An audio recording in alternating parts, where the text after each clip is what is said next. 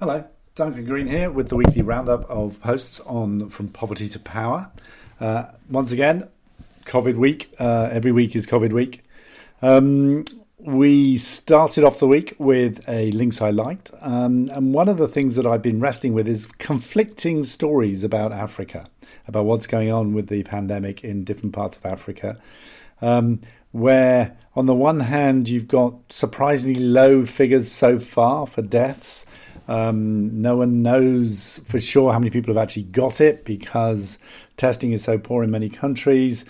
But there's still massive fears that because of the poor state of many health systems and weak governance and government, that there could be very low defences, and that the WHO had a warning today that they're very worried about a long-term epidemic in continuing in Africa for several years.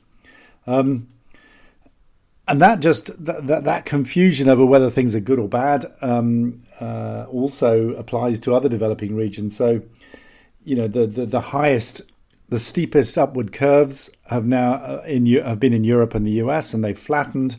You've still got upward curves in India, Mexico, Pakistan, Brazil. They're not as steep as Europe and North America, but they are not flattening.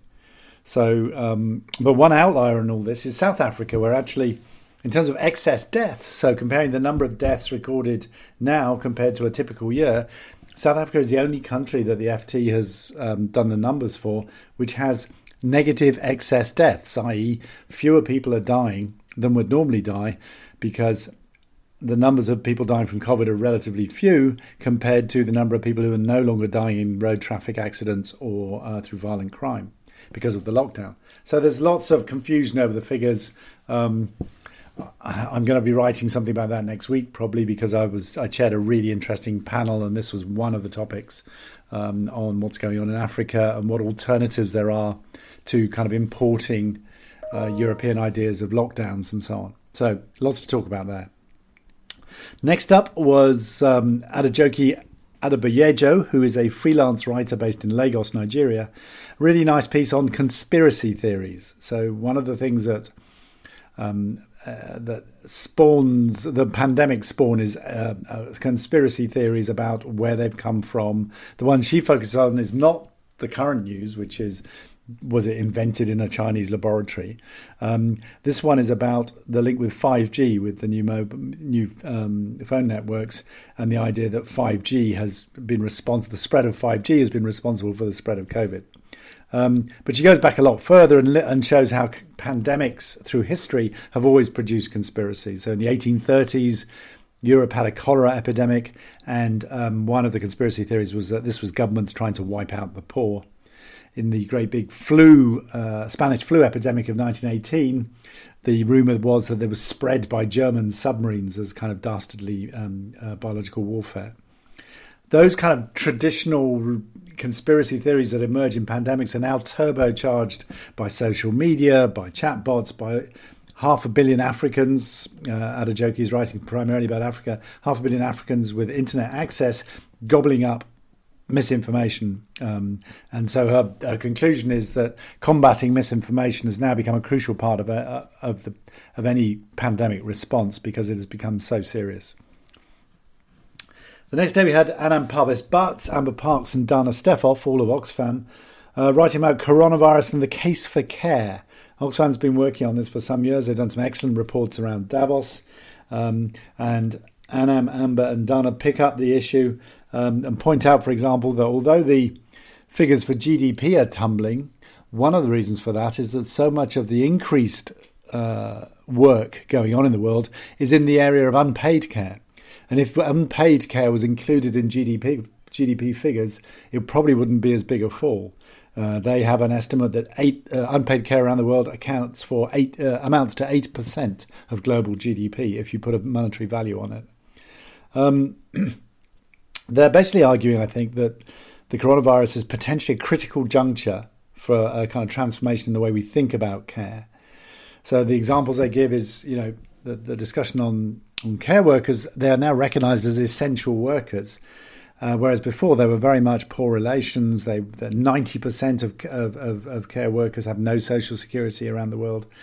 So this could mean a different status and a greater degree of recognition by the state, with labour rights accruing and so on.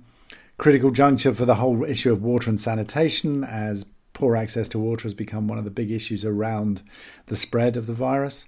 And critical juncture for the whole issue of women's employment, given that so many women are in the sectors that are most affected by the virus. So what they think, they pick up Arundhati Roy's line that the pandemic is a portal, a gateway between one world and the next, and they're looking for green shoots, things that could make this pandemic a critical juncture for transforming the idea of care. They look at mutual aid. There's an outburst of mutual aid and solidarity across the world. They say that, in particular, feminist response to COVID is starting to find political expression. They give two examples. So Hawaii has published a feminist recovery plan, which wants to completely put feminism at the heart of the recovery effort.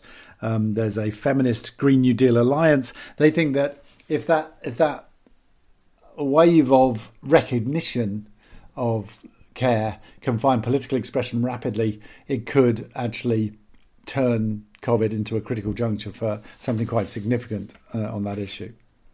And lastly, today, Friday, is a public holiday in Britain, so we went back to our cartoon competition, which was great fun last week. Last week we had three categories. We had cartoons about lockdown and working from home. We had cartoons about politics and injustice, and we had just a random funny section.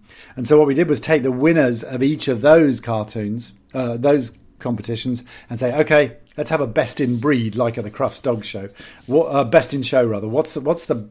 Take the three winners, you pick, and I'm not going to spoil it by telling you who's winning at the moment, but it's very close. So if you fancy looking at some funny cartoons, head on over to the blog. Otherwise, enjoy the sunshine if that's what you've got where you are, and have a good weekend. Bye.